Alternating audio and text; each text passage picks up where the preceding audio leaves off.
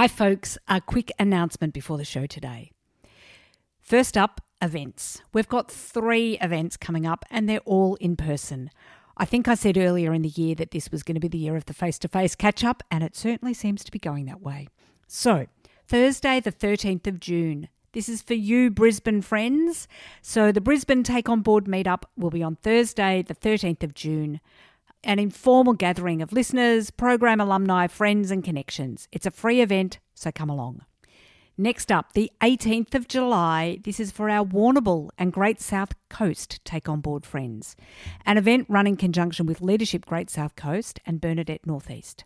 Governance, from fundamentals to advanced practice. Super early bird tickets for this event close on the 10th of June, so get on it. Then the third event, a bit further down the track, the 22nd of August. This is for our Sydney friends, a Take On Board meetup in Sydney.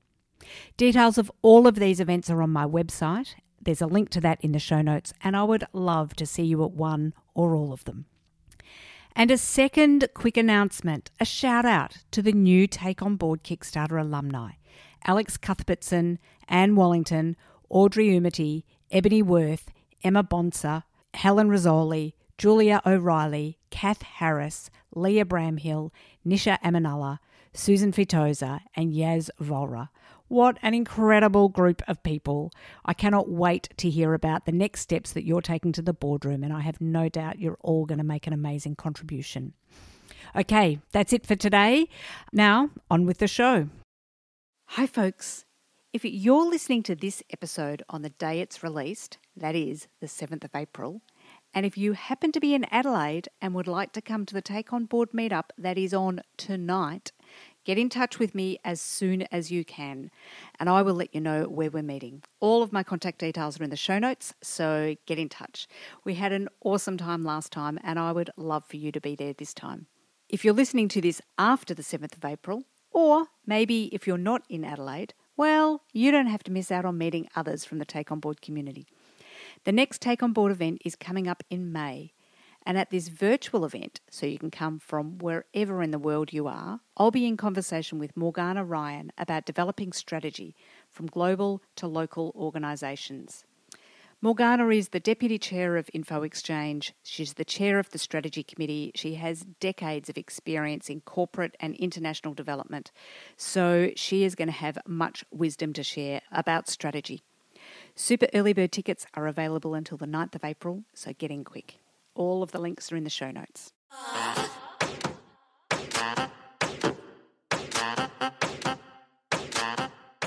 Hello and welcome to the Take On Board podcast, where we talk all things boards and governance. I'm your host, Helja Svensson. Being on a board can be interesting, valuable and exciting, yet it can also be really lonely, challenging and hard. So here at Take On Board, we'll bring you weekly tips, tricks and advice to help you build your governance wisdom. We'll shine a light on how to navigate your way onto your first board or to build your board portfolio. We'll also help you to work through those challenges that keep you awake at night. Each week, I'll talk to women who have been there, done that, and together we'll discover what we need to take on board to be your best in the boardroom.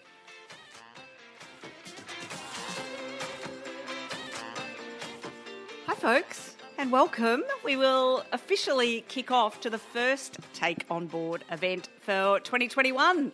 So thank you all for being here, and I know people are continuing to join as we go.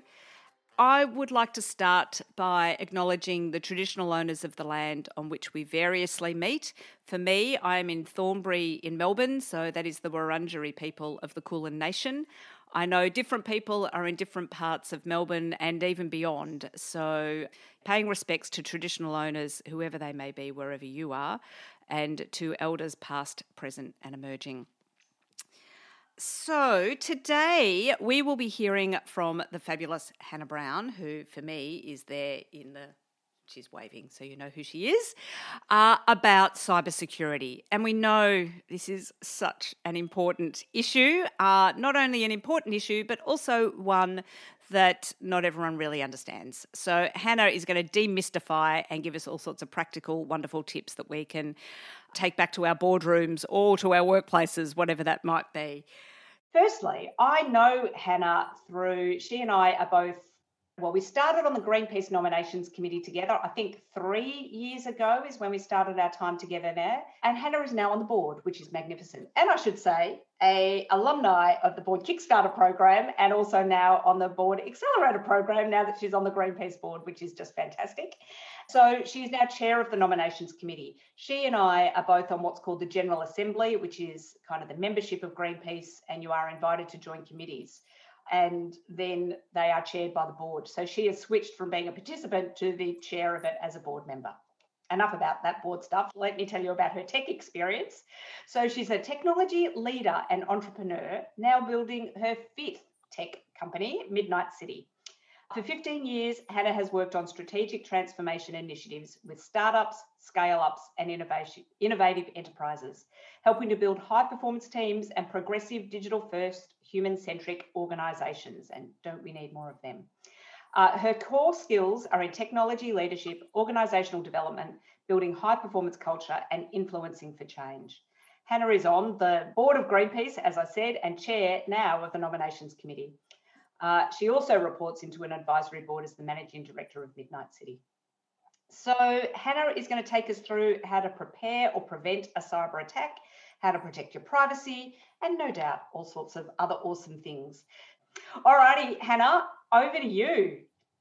Thanks so much, Helia, and I'm super excited to be here, particularly off the back of our all of the energy and excitement around our cause that happened yesterday. I was also at the march yesterday. Helia called me at about 6:30 last night. She said, I usually call to check in on the speakers for the next day, but I got caught up in the March for Justice today. And I was like, I was there too. Woo-hoo! Like, how great's that?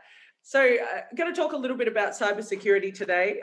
Thank you for the great introduction, Helia. And I'd also like to acknowledge the traditional owners of the land on which I gather, which in Alphington in Melbourne is the Wurundjeri Woi-wurrung people of the Eastern Kulin Nations, and pay my respects to the elders past, the leaders here in the present, and the future leaders.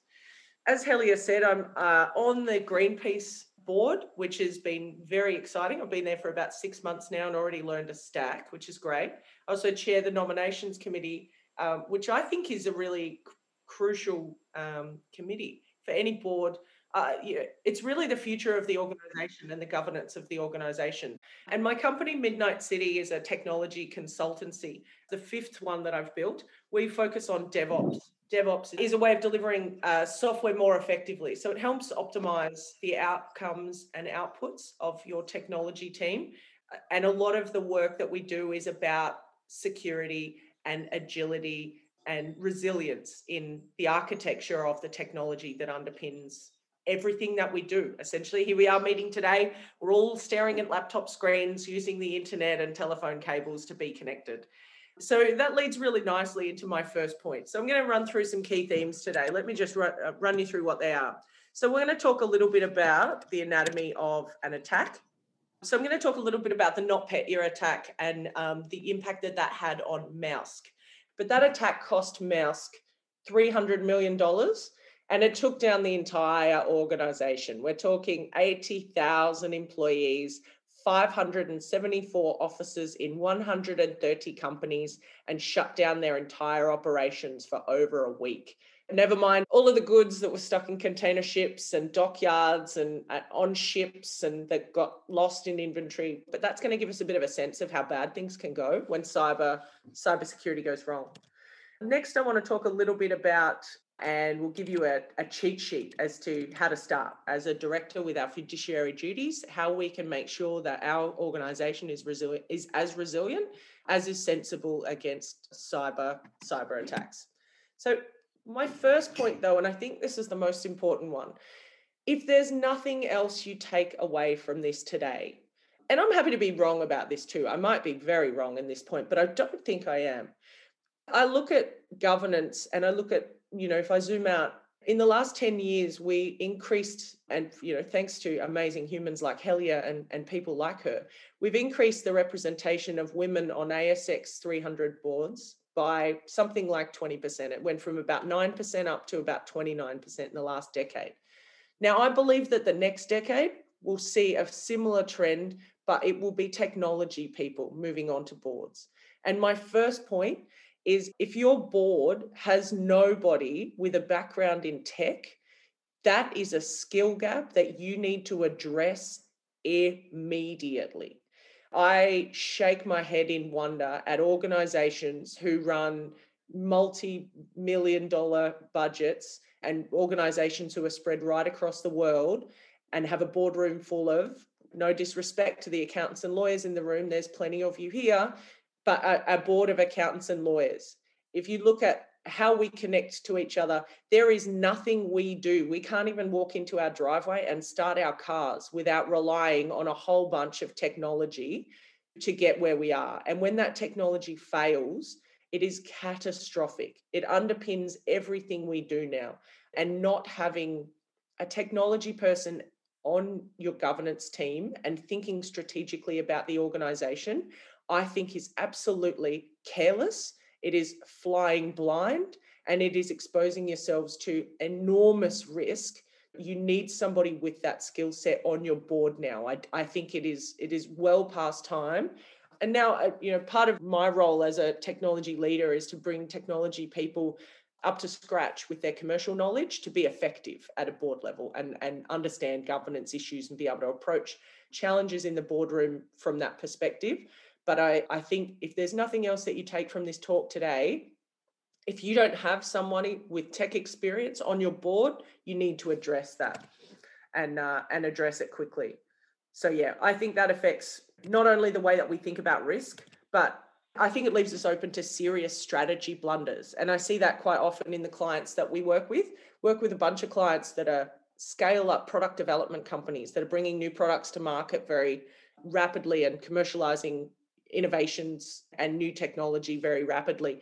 And where they've got a board without technology input, and there was one I was working with just last week, they've got a board of, that represents customer, that represents marketing, that represents finance, that represents operations. Yet a third of their workforce is technology people building a technology product, and they don't have a CTO. They don't have someone from tech representing. So I think that's a serious strategy blunder. So let's dive into the Maersk example. So the NotPetya attack was in 2018. And as best that they can work out, it was people in Russia looking to destabilize organizations operating out of the Ukraine. So it was a very targeted sovereign attack. The impact that it had globally, though, was absolutely spectacular. So the article sort of starts with this, it's told through the perspective of an IT worker called Henrik Jensen, not his real name. And he's operating at, the IT help desk in the gift shop downstairs at the Copenhagen head office of Maersk. And it starts with, just a normal day, the sun's shining outside, he's got his coffee, and in rolls, the first person who's got a black screen on their laptop that read, repairing file system C. And then a couple of other people turn up and their screens were also black with this red lettering. And that said, oops, your important files are encrypted and demanding a payment of $300 worth of Bitcoin to decrypt them. What had happened, and the article goes deep into this and may get a little bit technical for some of you, but it's worth persevering, is they'd exploited a vulnerability in a very common software package like Microsoft, something like that, that's widely used across many organizations. And this organization had been able to find and exploit a part of that software. Now, Maersk lost everything. It corrupted all of their files so spectacularly that it took everything offline. They had tech people running around the building, running into meeting rooms in the middle of conferences, pulling, plugs out of walls to try and disconnect from the network that was infecting everything. Your network is how all of your technology devices are linked. So, Henrik talks about having to just go home. Like there was literally no work that they could do. There was a few managers who kept people in their offices and made them sit there staring at blank walls. But everybody else effectively went home. And he talks a little bit further into the article about, he's sitting there eating his marmalade on toast and having his, coffee in the morning. And he gets a phone call and it's from the senior tech folk at Maersk. And they say, get on a plane to London right now. Pack your gear, get to London. And what they had set up was a war room, effectively, like a 24/7 war room in the London Maersk offices, 2 floors of the building, 200 people from Deloitte. Deloitte had been given a blank check to fix this problem, and 400 people from across the IT operations at Maersk. Eventually what they found, and I might get this part of the story slightly wrong, but this is why it's worth diving into the article. They found that one of the officers in Ghana had experienced an outage when the attack was taking place. So there was one image of the company's global systems on one disk in the Ghana office. And then they had this fantastic relay because the office folk from Ghana couldn't fly direct to London because of visas. So they had to fly somewhere else and meet somebody else and then fly somewhere else to get this one disk that had the ability to regenerate all of Maersk's systems on it. And from that, they were able to rebuild the organization. But you can imagine, they're a global shipping organization. And part of the article talks about at one dock the next morning, the line of trucks trying to drop off cargo where they had no visibility over what the bookings were. They had no visibility over their customers and where those bookings needed to go and how that was all managed. They fell back into this kind of paper trail way of managing that. Can you just imagine for 1 second?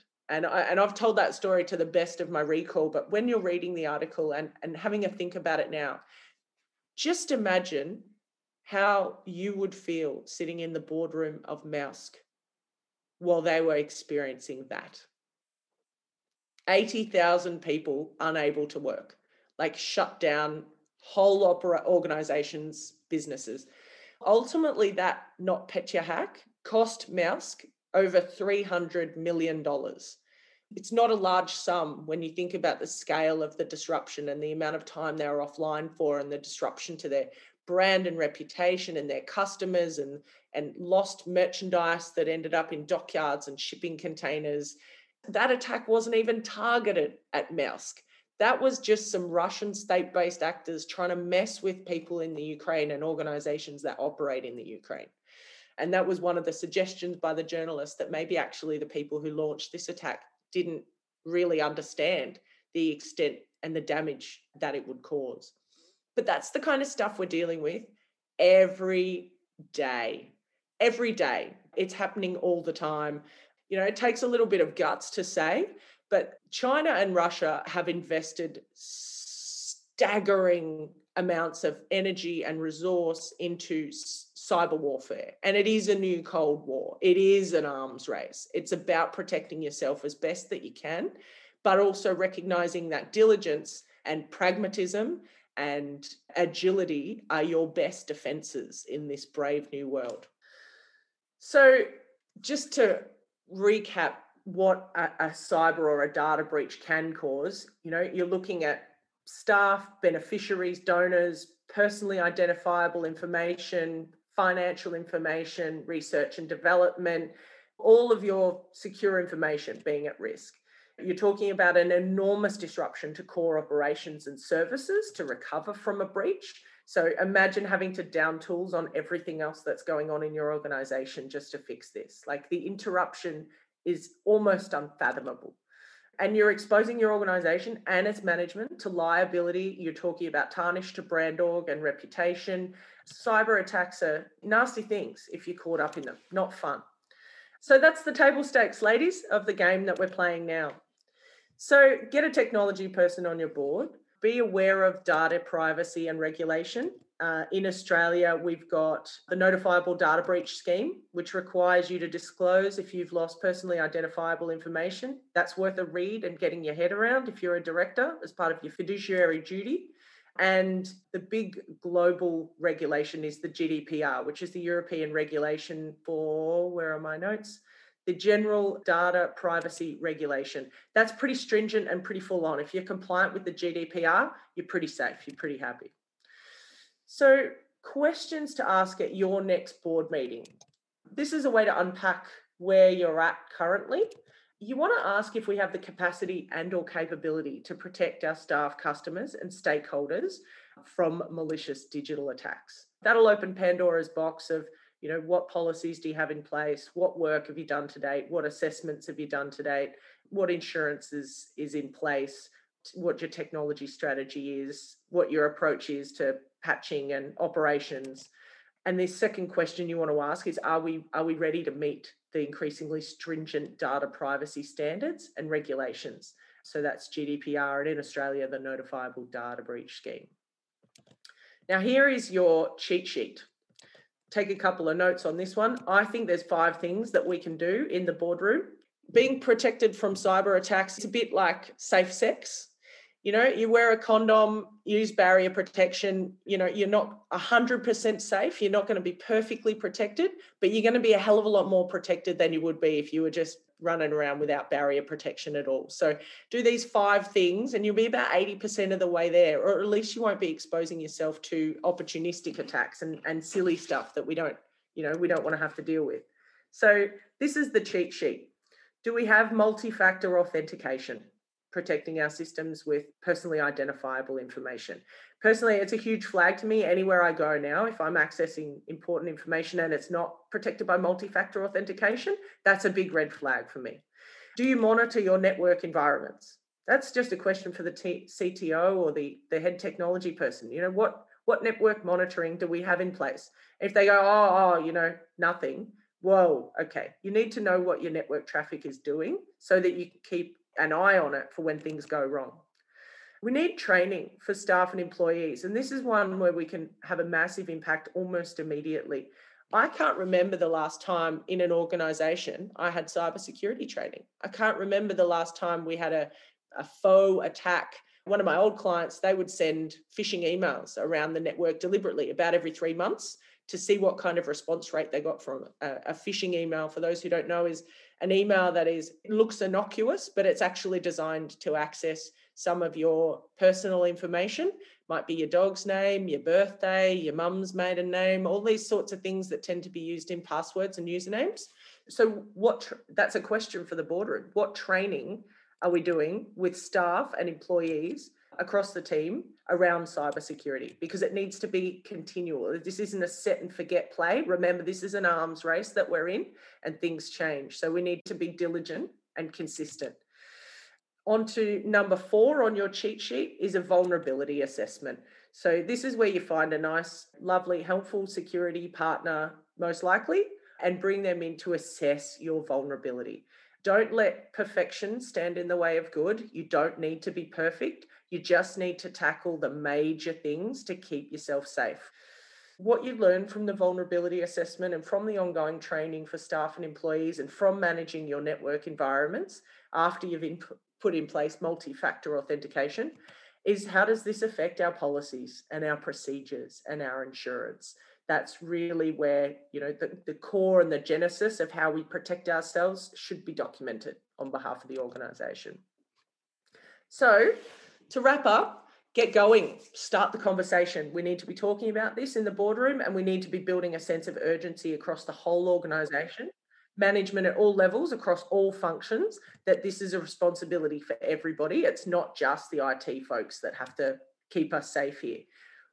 Assess the current state and pick a framework. The National Institute of Standards and Technology, which is out of the States, has a great cybersecurity governance framework that helps you look at your organisation through a whole bunch of lenses.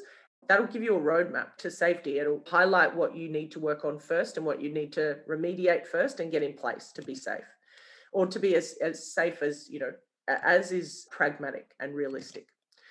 Build a roadmap to resilience. Again, think about your cheat sheet. 2-factor authentication. Do you monitor your networks? Have you got ongoing training for the team? Social engineering and phishing are 2 of the most common attack avenues for hackers to access systems. What policies and procedures and insurance do you have in place? And do you have a disaster recovery process? And then prioritize and tackle these items until you feel comfortable that you are resilient. And don't let striving for perfection get in the way of good enough. How's that? That is awesome. Thank you, Hannah. So, first question, how can small organisations maintain cybersecurity in a cost-effective way? Yeah, great question. I would look at the size and scale of the partners that you choose. So think about who you use for email. So what are the most common ones? Microsoft or Google? Really? Don't try to set up your own productivity tools, workspaces, that kind of thing. I mean, I'm a big fan of Apple products because they've got end-to-end encryption, making sensible decisions around even message groups. I mean, I'm personally not a part of the Facebook community because I disagree ethically with their business. So I don't use Facebook Messenger or WhatsApp, and I try to stay off Instagram, but I do use Signal and Telegram for a lot of my conversations. And I was horrified at my last organization when I found out that the board that I was reporting to primarily communicated via WhatsApp. I think that was appalling. Facebook is a known collaborator with the NSA. We know that they share every piece of data they own with the American government, so it can spy on citizens at home and abroad. Why would you want to share all of your sensitive board information and financials and tricky people issues that are happening in the organization with a company like Facebook? If you're going to use a messaging app as a board member, or even in a leadership group, or even amongst your friends, use an app like Signal or Telegram. They've got end-to-end encryption. You can have secret chats and secret groups. You can have disappearing messages, where you set that all the messages are deleted within a week. This is hypersensitive information for your organization. So the board members need to be set up as a member of the organization. I have a Greenpeace email address. I'm a member of the organization, and my board papers and the work that goes to my Greenpeace address. One of the other people on the nominations committee with Helia and I, we asked her to set up a separate email address so that confidential nominations committee information wasn't going to her work email and shared amongst her employees' network. So think about the systems that you use. Think about those companies' track records in terms of security and encryption. Microsoft isn't my favorite, to be honest. They've built shitty software for a really long time that gets exploited all the time. My personal preference is the G Suite. That's what I use in my business. And I'm not saying that that's the right answer for everybody, but that's the lens that you need to question when you're looking at what systems are we on? Is this the right partner for us? And if you want to get super hardcore about it, there's systems like Proton Mail, and there's productivity suites of tools that are set up for, journalists and whistleblowers, and they're a little bit more difficult to use. They don't have the usability that an Apple product does, but they're much, much more secure. Next one in the list. If Maersk had a tech person on their board, how might things have been different? I'm sure they did have a tech person on the board, actually. I haven't had a look at that. But they clearly didn't have the disaster recovery in place. And it addresses this in the article. The way that their disaster recovery was set up was under the assumption that not every instance of every part of the business would be taken offline at the same time. It was a bit of a perfect storm for them in terms of how that attack, the NotPetya attack vector worked, that it targeted, what was the Achilles heel of their strategy. So what they did was, rolled in the big guns. Basically, they wrote a blank check to Deloitte and said, get this sorted for us. Yeah, I'm not sure that they could have done anything different because there's no glaring holes in their disaster recovery from my read of the situation. I certainly think they were relatively well protected, and they still suffered, a staggering loss of systems. Okay, the next one, and it's been asked by a couple of people in different ways. Tech's very broad. What kind of tech experience is most relevant for the board? And then I think somebody else, what's the particular flavour of technologist would be most beneficial? An architect, cyber, what else? What's best? Look, you won't get a cybersecurity person, just putting that out there. They're rare as hen's teeth, and they're extraordinarily expensive and very, very busy. So you'd be unlikely to find anyone who's actually been in cybersecurity, but someone who's got a depth of experience working in technology, delivering technology, overseeing technology teams. They've just been in the ecosystem in a way that gives them a depth of understanding and capability. So I think the answer to that question is much more about what's relevant for you as an organisation. And maybe I'm going to be slightly disparaging of all of my comrades and colleagues. Techie people can be a bit awkward, a bit nerdy, a bit weird. That's why I love them. That's why I play in the technology space so much. Finding tech people with the commercial skills to be useful at a governance level in your organization is probably the more important thing to focus on. Tech people who have the understanding of commercial realities of, profit and loss and optimization and risk and strategy, that's what you want to think about. So I would look at, do you have a depth of experience in the tech landscape? I'm not talking about, someone who was a primary school teacher and then who became, moved into software development 3 years ago. I'm talking about somebody who spent 10, 15 years building technology solutions, overseeing technology solutions, delivering technology solutions in organizations. And if you can find someone with that caliber of experience who also has, an understanding of risk and strategy and finance and people, then that's someone who's going to add a lot of value to your board. And just to address one other question that came up along the way is around upskilling other board members. The way I do it is I share articles with the Greenpeace board. I am the tech person on the Greenpeace board. And when something interesting is happening in the tech landscape, I share that with the rest of the board. After this talk, I'll share with you a PowerPoint deck from a cybersecurity workshop that we ran for non-executive directors and board members and on the 29th of January with my company, Midnight City. That talks about the regulatory frameworks. It talks about the vulnerability assessments. It talks about how you want to think about this stuff in a lot greater detail. So I'll share that with everybody here. When we ran that talk, a whole bunch of my colleagues from the Greenpeace board came along. So Dominique asks, and it's connected to this question about training and upskilling, are there any short training videos available that we can circulate along with that other information as well? Look, there'd be plenty. I'll happily have a little bit of a peruse. Yeah, I'm just thinking about like the YouTube channels that I enjoy watching. I wonder if there's one on cybersecurity where they're, deconstructing and analysing recent attacks. And I'm sure someone's making funny videos about that somewhere that would be useful to all of us too. We'll have a bit of a look. Hell yeah. Can I offer, on one of my boards, we get all the directors to do regular short online cybersecurity video watching things and then a short test, so 2 a month. And the company, it's a bit dagging and, it's American, but it's not bad. Security Shift. I can't recall how much the service costs, but I actually think they try and make it funny. So you do actually find it memorable.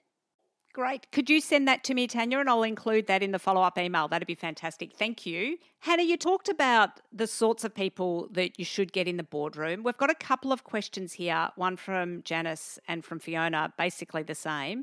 How do we get them? How do we attract someone with a tech background? And once we've attracted them, how do we select the right one? And once we've attracted them, how do we select the right one? I think advertising in a broad range of channels is important. I think go to the places where tech people gather. I don't know if anyone's active in the meetup scene.